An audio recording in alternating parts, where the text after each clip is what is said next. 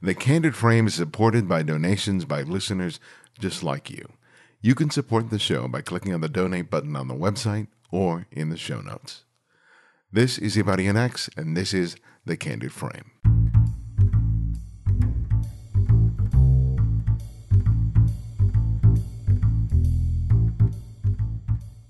When it comes to photographing in Los Angeles, it's not often that a photographer reveals the city in a way that surprises me. I've not only made images in this town for decades, but I've immersed myself in the photography of many great photographers who've made fantastic images in the City of Angels. But Mick Victor surprised me with his abstract images that he finds in the streets and alleys of Los Angeles and other cities. Things that I have passed hundreds of times in the past with little notice are revealed to me through his camera, and the results are beautiful and inspiring. It's always a pleasure to discover and talk with a photographer that reminds me that when it comes to photography, that the possibilities really are endless. How long have you been living in Long Beach? I've been here a long time, pretty much since I came to California in the late 80s. I had a big fat corporate job. Yeah, I had a big fat corporate job, which is why I came out here, and then we just stayed, and we have two girls. We stayed here in this city. I worked a lot in Santa Monica, worked a lot in Burbank, some in Orange County with different clients and different things. But ultimately, this was a really good city, and the area that we're in is really good for just them getting around on their bicycles, and we're around the water. We used to live in the shore, just 3 doors from the water, and then we moved from there, and now we're up in the Heights. You still see the water from here for the most part, but it's just a good place, and I knew that they could get around, and I wouldn't worry about them, and it's kind of stayed true now. Izzy, my youngest daughter, is 16, and she and her friends just, they get out, but they just kind of hang around this area. They might be at the park. They might be by the marina. They might be almost any place, but they're not in cars, Yeah. And there's some comfort in that.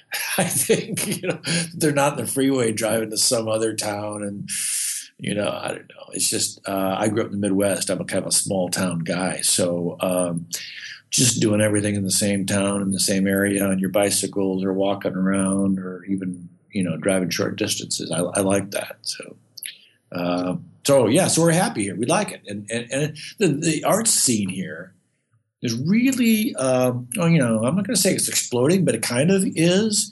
And what people seem to be recognizing is that we're kind of all the variety and all of the variations and sort of freedom of the arts before it gets to the point where you're doing a lot of things for a lot of money, and then they're kind of determining what you're doing and what's popular and what's not. So we have some good people here. So. You work as an art director. I work as a creative director. Director. Okay, so what's the difference? Can you give us a definition for what that is? That's a little bit different in that I kind of big picture person for corporate people, for individuals, for small businesses, for artists. I have 2 artists that I'm working with right now.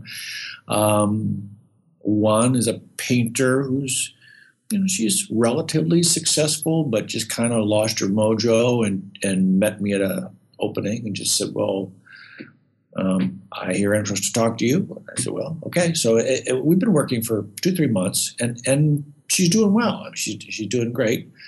I work with some others that way. Basically just trying to find out who they are, whether they're a company or a person or a thing, find out who they are and try to get them to the truth, kind of try to get them to who they really are instead of trying to pretend to be somebody else, and then get them to operate from their strength versus other things that they think they want to be. So. Okay. So when you're working with, say, a client, a commercial client, and you're working as a creative director, what are the skills you're bringing into play to help them to achieve whatever their goals are? Can you give me an example? Well, the first thing is I'm the guy in the room, even if all the other people in the room are not creatives. I'm the guy in the room that's comfortable talking about creative.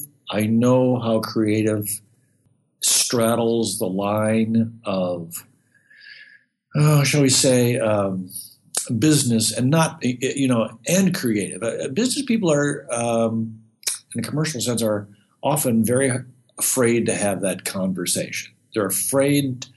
They're not comfortable there. They don't have a vocabulary for creative, but they often, more and more, need creative. So I'm the guy who can, I guess, sit at the table in the conference room or whatever and open up the conversation about creative and make them more comfortable talking about it. What do they really want? What do they, and, ask them questions that other people maybe wouldn't ask them, get them to talk about things that make a difference to them as opposed to sort of the straight up, suit and tie or button down shirt business decisions. And so that's one of the skills that I bring. Another is just having worked with creatives most of my professional career. So knowing when they're kidding and when they're not, knowing when they can do something, when they can't, not letting creatives get away with stuff just because they're creatives, and knowing when something is likely to work versus just being a cute or a pretty or a fancy or a fun idea. There are lots of fun ideas. Yeah. Not everything moves a business or a person forward. So my skill is to say, well, that's a great idea. And a bunch of us can sit in a room and we can like that. But I'm not sure that that's going to do for you what you want it to do. Let's find another idea that is just as fun, just as bright, just as colorful, just as poignant, but something that actually works for your business. It's kind of like being a sort of a cultural translator. It is that. It's a great way of saying it. It is that every day, every day. So how do you bridge that? I mean, you're coming from a creative place, and you're measuring the work, the entire arc of beginning to end from one aesthetic, and these people, these corporate people, for lack of a better word, are used to evaluating something in terms of matrices, things that are repeatable, numbers. Right. And that's what they feel comfortable with. And that's not something that's really a effective measuring stick by which to measure creativity. Well, okay, it's a great question. One, you have to start with the fact that they actually want what creative can bring to them. They know that they, maybe they have to put a picture of a person. Maybe they have to use an illustration. Maybe they have to use some copy, some text, some words. They know they need to do this, and they've had to do this even before the digital age. They had to do this, when they would. Not to prolong this, but the only just creative decisions that corporations used to make were like, okay, what's our ad going to look like in the magazine? Mm-hmm. What's our trade show going to look like? What's our maybe if they're doing broadcast, what's broadcast going to look like? What's the television ad going to look like? But all that you could kind of figuratively shove into a couple of days, maybe a week, depending on how big they were. You could shove it into a sort of a short time. Once that stuff was decided, what's our brochure look like? All done. Now they need to speak to, if it's not a younger audience, it's an audience that wants to act younger. They want to be more open to things that art brings them. They know that they need to speak creatively more often than they used to. Mm-hmm. That doesn't make them any better at it. But what I do is I call it a series of yeses. If they say, well, okay, here's this project that we want to do. Here's this thing that we have to do. Within sometimes less than 24 hours, I write down what they told me and what we said that I needed to do or they needed to do.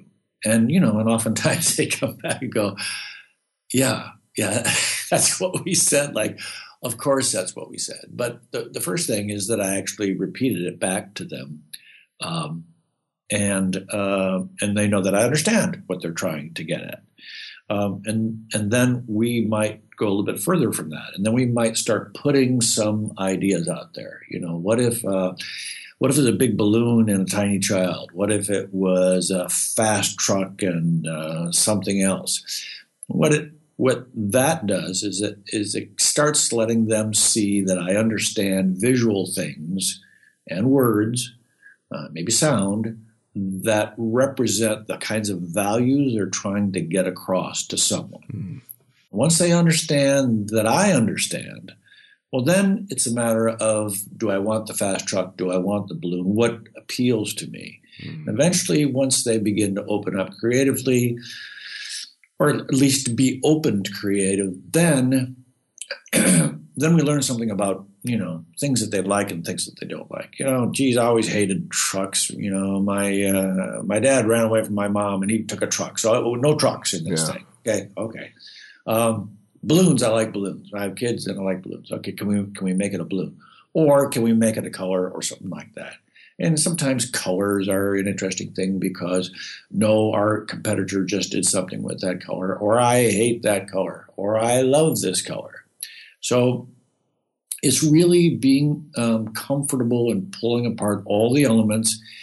And when you've been doing it for a while, like I have, it's not being. It's a matter of not being afraid to pull it apart. When you're young, you sort of march in with an idea or two, if you're lucky, and you just pray that they'll like the idea. Yeah.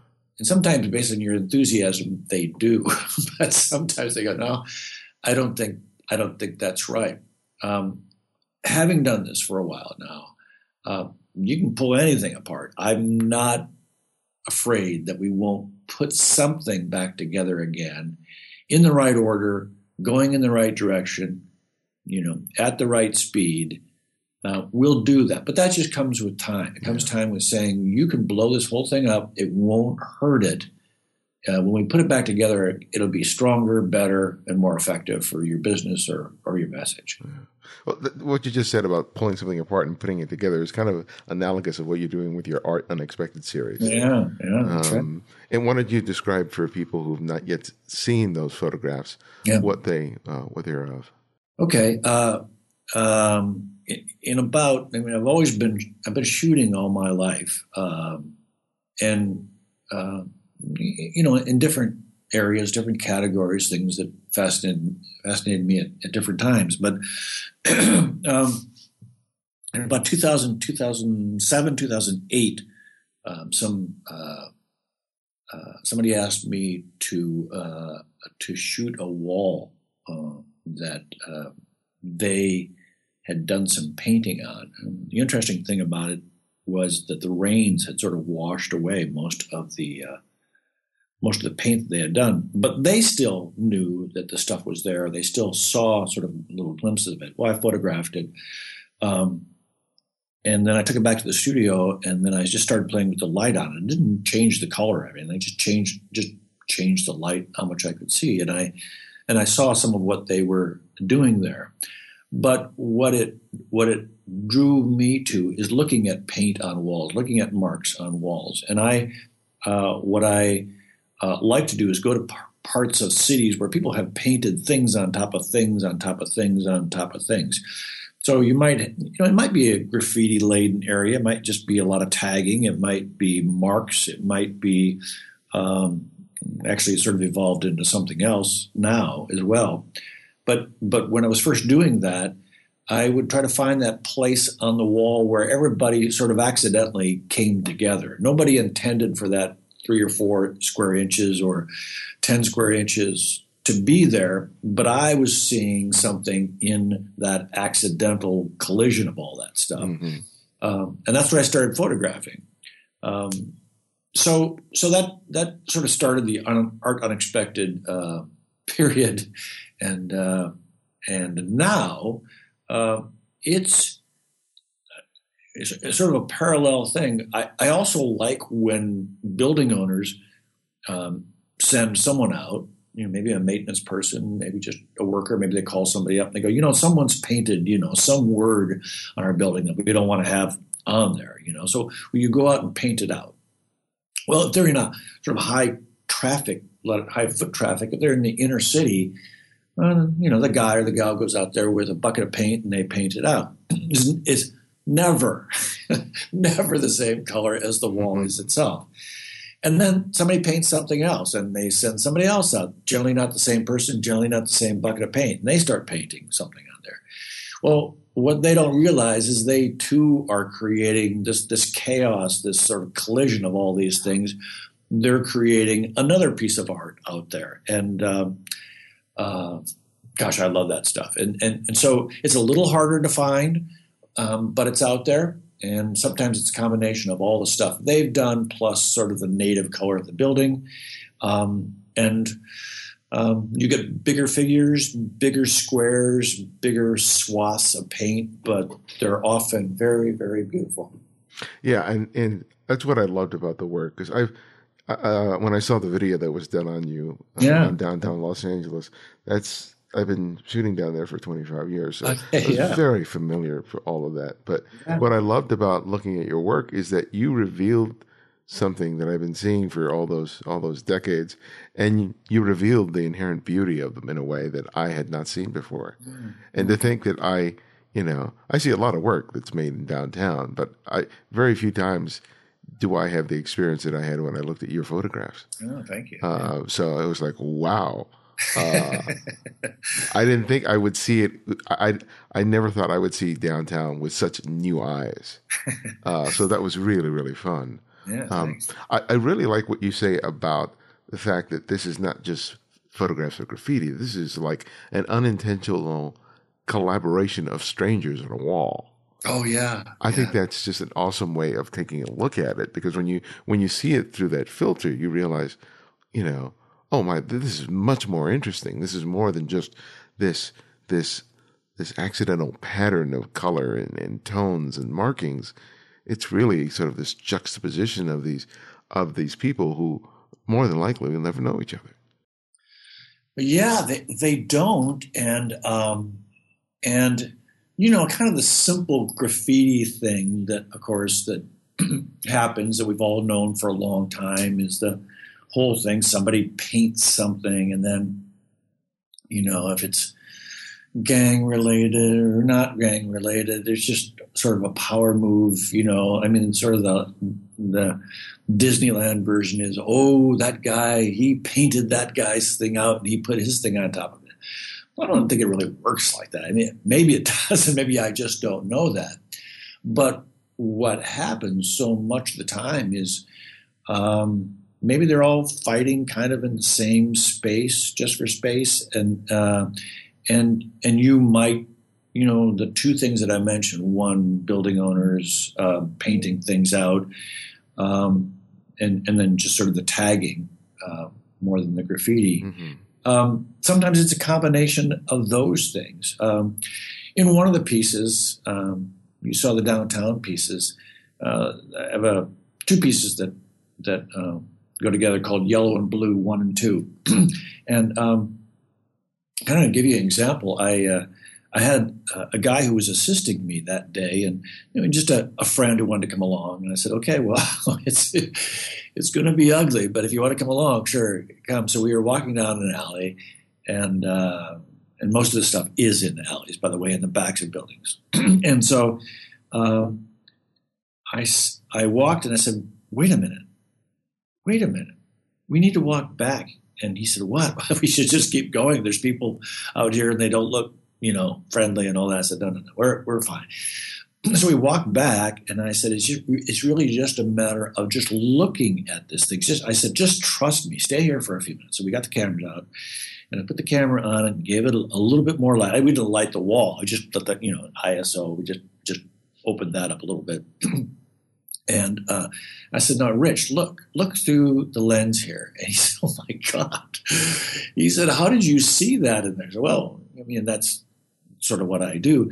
But the reason I was bringing it up when talking about the odd things that are there, this is like this whole yellow and blue area. And then there's just like one little splash of pink up at the top of the frame. It's like, what?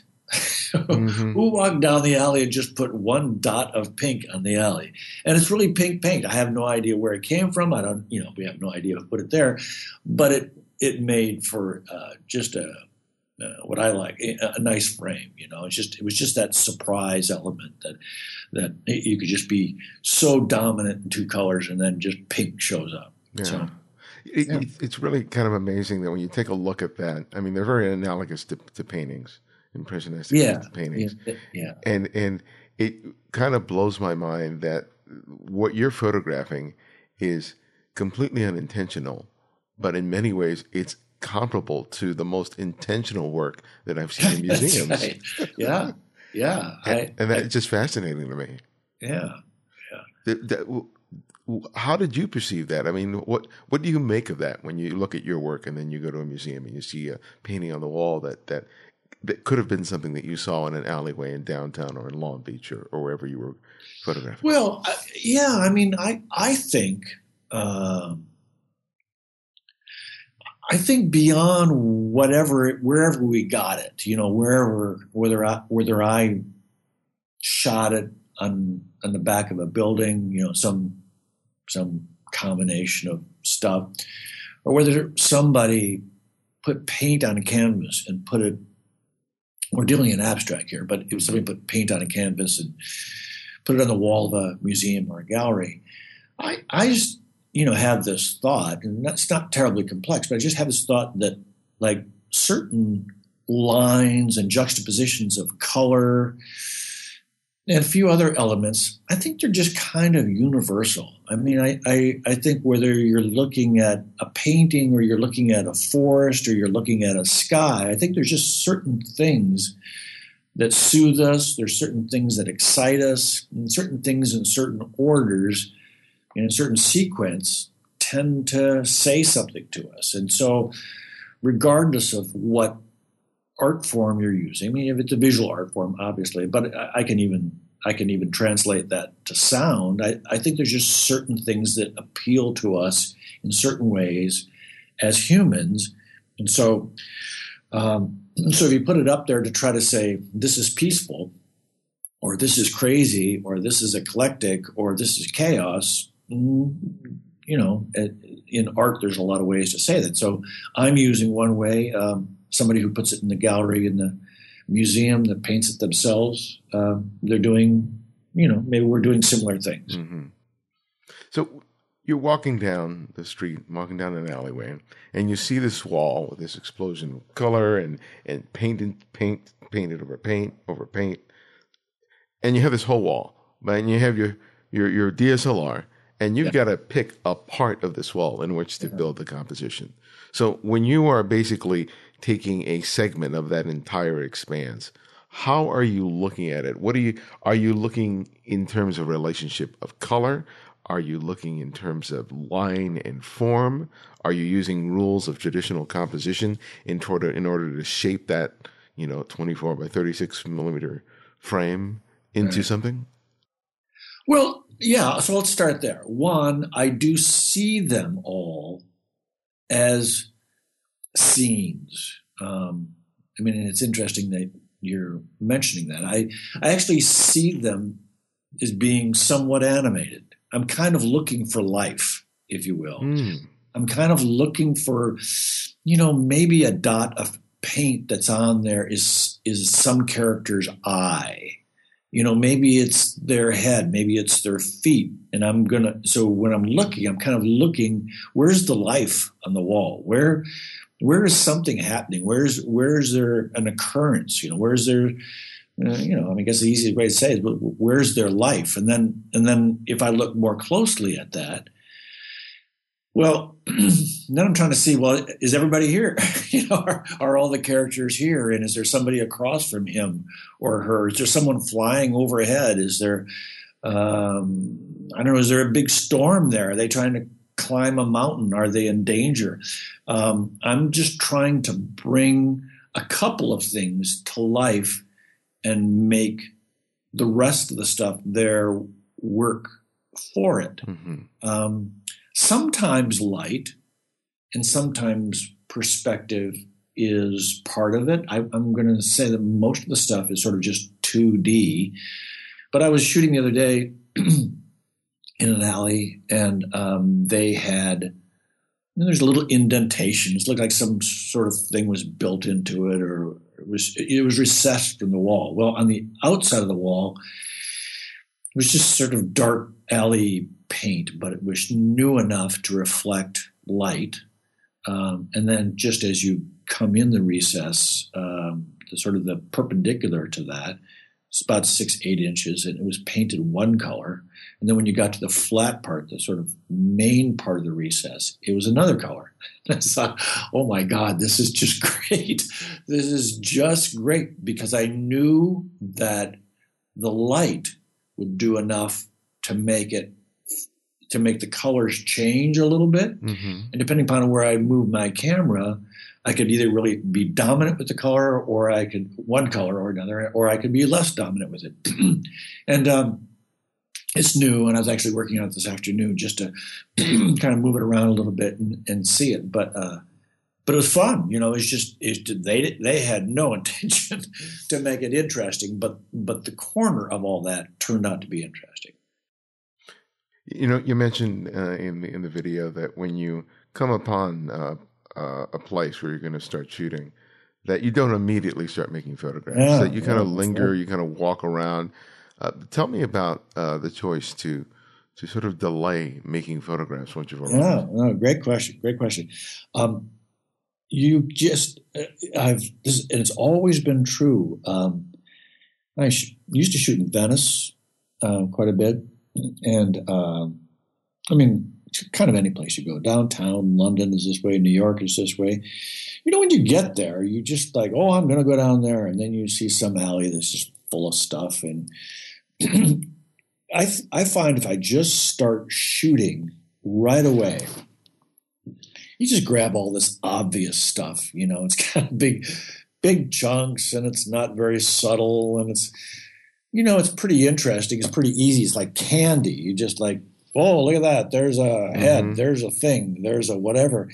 And it's interesting at that moment, but I've been doing this long enough to know it's not going to be very interesting for very long. It's like by the time I get to dinner and start looking at my photographs, I'll go like, yeah, it's not that interesting.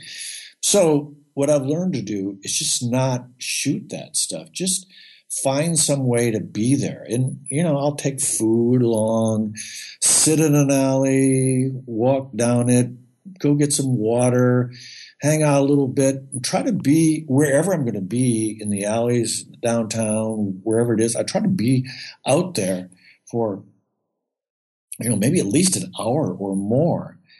And then what you do is you stop looking for big chunks. You start just being more affected by little things that are in your visual environment, if you will. And oh my God, they're just so much better. They're so much more interesting. They're subtle. And because they are, at least for me, they last longer. They're just way more intriguing. They dig a lot deeper visually for you. When I go back to the studio and start looking at it, it's, listen, a lot of great artists, stuff you can't explain. You don't know why you like it. You just go, my God, it's just a thing, it's just beautiful. So it's not obvious, it's subtle, and that's why I take time. Yeah. It's interesting because I go to that same place that you do, but I do the opposite. I immediately start making photographs, even though I know fully that the photographs are not working. Right. And for me, it's like warm up. It's just getting into the point of just getting my body and my hand and the camera just used to seeing and making pictures. Mm-hmm. And then at some point I get into that groove. Yeah. Yeah. No, I think that works. And that works for me if I'm not shooting abstract, if I'm shooting a person, if I'm doing a portrait. Gosh, I'll start shooting them right away, but I tell them right up front, I said, you came here today to the studio, and I'm going to, we've met before, we've had coffee or whatever. And, in the first hour, I'm going to take all the pictures of you that I thought I wanted to take, and you're going to hold your mouth or your face or your eyes, your body, all the ways you thought you were going to do it. But the photograph that we take that we like won't be any of those photographs. It'll be the one that we get an hour from now, just accidentally. That'll be the thing. So in that case, I do need to warm up. So when you're roaming the street and you go back to let's say downtown Los Angeles, sure. Do you walk familiar paths? Do you intentionally try to wander to places you've not been before? How do you choose to navigate the streets? Well, it's funny. I take the blue line down there, and the first thing that does is it just sort of gets you more into the city versus driving your car and parking it, and all that, which is not a terribly urban experience in itself. So I take the blue line, and then I'm not kidding. I get off the blue line at 7th and Fig, and then I walk down. I can't even tell you what street it is, but I walk down 7th until I get to this one alley, and I do have photographs of that alley, and I kind of start there, and then I go, okay, well, here I am, and then I walk down the end of that alley, and I take a right, and then at that point, it might be anywhere, but that's kind of my foyer, if you will, to the city, and I use that. Oh, look at there's that thing, but then I just make myself take lefts and rights and go up hills and go behind something else and all that. So it really is just it's just wandering. It's just flat out wandering. With some eye to safety. Generally, I feel okay in most places, but I've been doing it long enough that I go, nope, we're not going down there. Yeah. Just because we're not. But for the most part, it's pretty fun and it's pretty okay to wander. And I've had, a fair number of people come up to me, of all demographics in terms of, people living in the alley, people walking down the alley going, what are you taking pictures of? Yeah. So, come over here. Look, this is what I'm taking a picture of. So I guess I'm a wandering guy. And you work pretty simply from what I saw there. Tell us about the choices there. First of all, I like everything to be in the camera. I don't want to construct anything later on because that would be something else. Mm-hmm. But yeah, I just have a tripod and a couple cameras with me. Sometimes rather than taking everything out, I carry a little camera with me and I'll just kind of shop. I just say I'm shopping for a shot with that camera, and I'll kind of just frame some stuff up the same way where a director would hold his or her fingers up and say, "Is this the frame?" So I'll go around and look at things with a little camera, and then when I find something, then I'll set up the tripod and then really work on getting that shot and shoot it for a while, because like you were saying before, there's sort of a warm up to every shot. It's like you take it and you think it's out here, and then you start moving in a little closer, or you start moving to the side. You find out that the shot can be a lot more dramatic from a different place. But that's pretty much it. Just look in there and look and look and look and look until it starts to be something, until it comes to life. And then when it comes to life, if there's a character in there, is he or she running out of the frame? Are they running from something? Are they looking at something? I guess, one of the things I'm trying to do there too is to, and a lot of people that look at the work, they like the idea of it being big, and they print it big and they show it big, because this is just me, but if there's action in there, and I'm probably not going to shoot it if there isn't, but if there's life in there, I kind of like the life to at least lead or refer to something outside the frame. If it's a little girl running, I want her running almost out of the frame so that when we look at it, we go like, oh my God, where is she going? Or if they're looking up, I want them to look up and out of the frame. And again, this is abstract, but I want something, I want the viewer to feel something bigger than just the paint that I've captured there. So when you say big, what, are you talking 16 by 20, 20 by 30, 30 by 40? Yeah, I mean, all sizes. We can get up to 24 by 30. We can get 20 by 30. It kind of depends, I guess, on what it should do. Sometimes they're in sequence, but they can get pretty big. And the size is relative to, of course, the space that it's going to be in. And so that's another thing that I look at. If somebody wants one, we're going to print one. And I print very few. I print only ever 3 sizes of anything. And quite simply, it's sort of like small, medium, large. Mm-hmm. But after that, I won't sell the piece at all.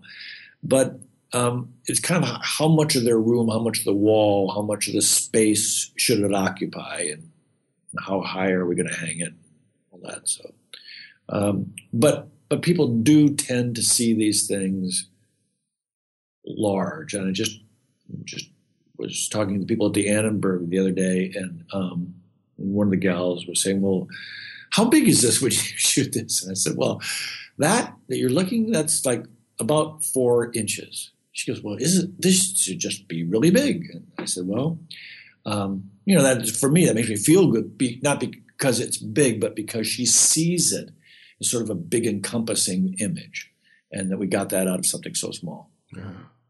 So, you've exhibited this work, and like you just said, you've just taken it for, I guess, a portfolio review at the Annenberg. Yeah.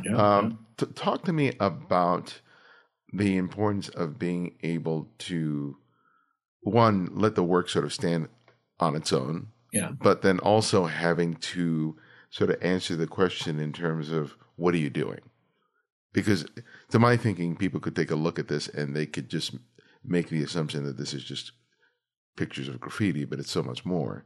Right. So how do you sort of bridge the idea of being able to allow the images to just sort of like speak for themselves, but then also having to sort of provide a perspective that allows people to see them in the way that you intend to? I'm not sure that I've ever had to I guess people either like the work or they don't like the work. They're pretty often intrigued by it. I guess I think that if they get it, it stands on its own, regardless of where I got it. Mm-hmm. I had a couple of years ago, people were saying to me, "Well, you really need to tell people where you got this stuff." And I'm happy to tell them. But what I guess I don't want the appreciation or the interest in the piece, it's not a mechanical thing like, "Oh my God, look at that. It's 4 inches and it's 4 inches in an alley and he went in there and took his life in his own hands and he shot that. And look at that, what he got." That's boring to me. I mean, I guess what I want, what comes up in the video too, is that I guess I would just want someone to look at it and say, "Well, I just like that. That's just an abstract piece, and I like that." I mean, and I would say this, that even though it is generally where graffiti and tagging occur and all that kind of stuff, I think most of the time people don't even know that, and I guess I forget about that. I'm pretty deep into just flat out the way it looks once I get it, and if anything, I'm sort of getting away with murder. I get to go out there and find paintings. Years ago, I said, "I'm going to save my money so that I can quit working and just be a painter." Now, I'm not actually sure I'll ever quite get to the painting idea.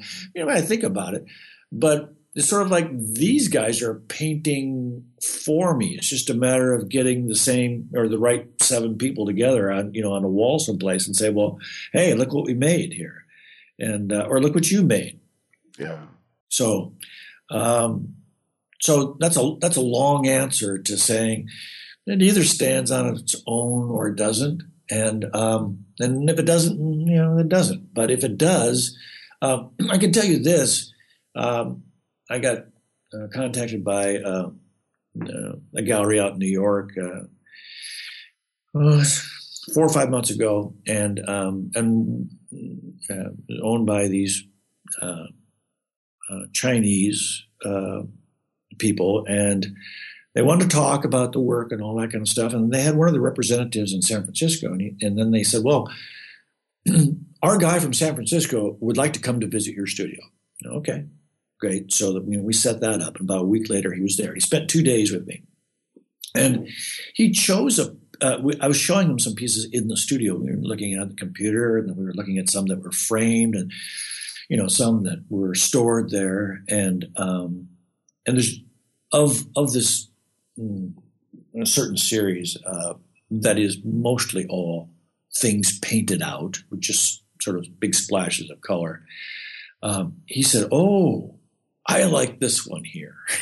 And I got quietly, I was like, "Great, I like that one there too." I mean, I really do like of the 10 pieces I was showing him in that series. I love that piece. Mm-hmm. And then the next morning, he and I were having breakfast. I met him, and I said, "I have to ask you." I said, because he said when he looked at it, he said, "This piece is so elegant," and so. Then I asked him the next morning at breakfast. I said, "Okay, so why did you call that one elegant?" And he said, "Well, it is elegant in its feel, but," he said, what I like about those pieces with those big pieces of color," he said, in China, maybe just his group of people or whatever, he said, "We like art that sort of becomes a place for us to look, to think our own thoughts. When art is really busy, it's kind of just saying, there, think this, think these very literal things that are here." But he said, what I like about your work is that it's open enough for me to kind of get in that mood, go to that place, and then think my own thoughts. And he said, the pieces are more elegant and they're more open to me when I can do that. Wow. That is a wonderful compliment. Yeah, it was. I mean, I was thrilled, and he said it in a way that, I certainly understood it. I'm not sure that I ever said it to myself that way, but maybe that's what's happening for me as I'm looking at those things. And, I talked about bringing life to things or finding life. Maybe those big open pieces, just allow more life, if you will. So how has, this project and this body of work sort of helped you in terms of being able to communicate with your role as a communicative director? Well, I mean, that sort of goes back to the beginning. It is that I got more serious about being better at photography, just mechanically better at photography, technically better at photography, because I found that when I was trying to communicate things to people, I can write, and I can write pretty well and all that, but when you're trying to tell someone or help someone along, help them communicate better. I mean, words are not always, multiple paragraphs or pages of things. They might be the explanation of what you're telling them, but it's not a very good way to communicate with them. You have to get them on an emotional level. So what I found is that being able to find photographs, shoot photographs, go out and shoot my idea of what fast felt like, or go out and shoot my idea of what really pointed and precise looked like. If I could do that, then as a client or as a person that I was consulting for, they go, oh, yeah, I get that. I get that. As opposed to us, because there's just more room to talk there. There, it could be faster, it could be kind of faster, it could be really fast. And they would interpret that versus us trying to put a word to it that they just said, well, okay. So that the photography is a way of showing a set of images that helps them understand what I think they would be more successful saying, or how they would position themselves, or how they would describe themselves to others. Mm-hmm. Well, my last question that I ask each guest is that I ask them to recommend another photographer for our listeners to discover and explore. I would be happy to. I would be happy to. There is a photographer. She shoots everything with an iPhone. And I think she calls herself iPhoneography or something like that. And I'm going to guess there's a bunch of people doing this. But her name is Karen Devine, and she's based in Colorado. And when I look at her work, I just go, kind of if I could trade everything that I do, I don't know if this is really true, but like if somebody said, well, you have to be some other photographer, you can't be you anymore, that I would be Karen Devine, because she's just, her sense of abstract and whimsy and color and her working process, it's delightful, it's serious, it's all the right color at the right time. She's amazing. So I would encourage anybody to look up Karen Devine. Karen Devine Photography, it probably is. You'll find her, and she's just opened a show at, I think it's called the Robert Anderson Gallery in maybe Colorado Springs or Denver or something like that. But she's terrific. I think she's amazing. Thank you for that. And where can people go to find out more about you and your work? Well, the Art Unexpected stuff, two places you can see that stuff. If you go to www.artunexpected.d, the letter D and the word photo.dphoto.com. You'll see a link to the video there. It's not a live link, but you can type it in and see that. And you can see a lot of pieces there. And I keep that up and add things all the time. I just put another piece in there the other day. And then generally, as a photographer and resume and all that kind of stuff, you can go to www.mickvictor.dphoto.com. And that's pretty much the guy I am. Well, thank you so much for taking the time to speak with me this evening. It was a real pleasure to talk to you. Yeah, thanks so much. I appreciate it as well.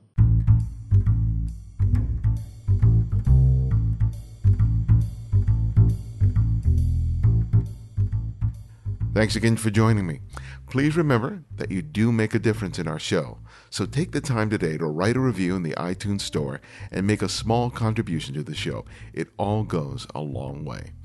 To access our complete archive of interviews, download the free Candid Frame app, available for Apple iOS, Android, and Windows 8. Links for each can be found in the show notes and the website at thecandidframe.com. The Candid Frame audio engineer is Martin Taylor, who you can find at theothermartintaylor.com, and our music is from Kevin MacLeod, whose royalty-free music can be found at incompetech.com. And this is Ibarian X, and this is The Candid Frame.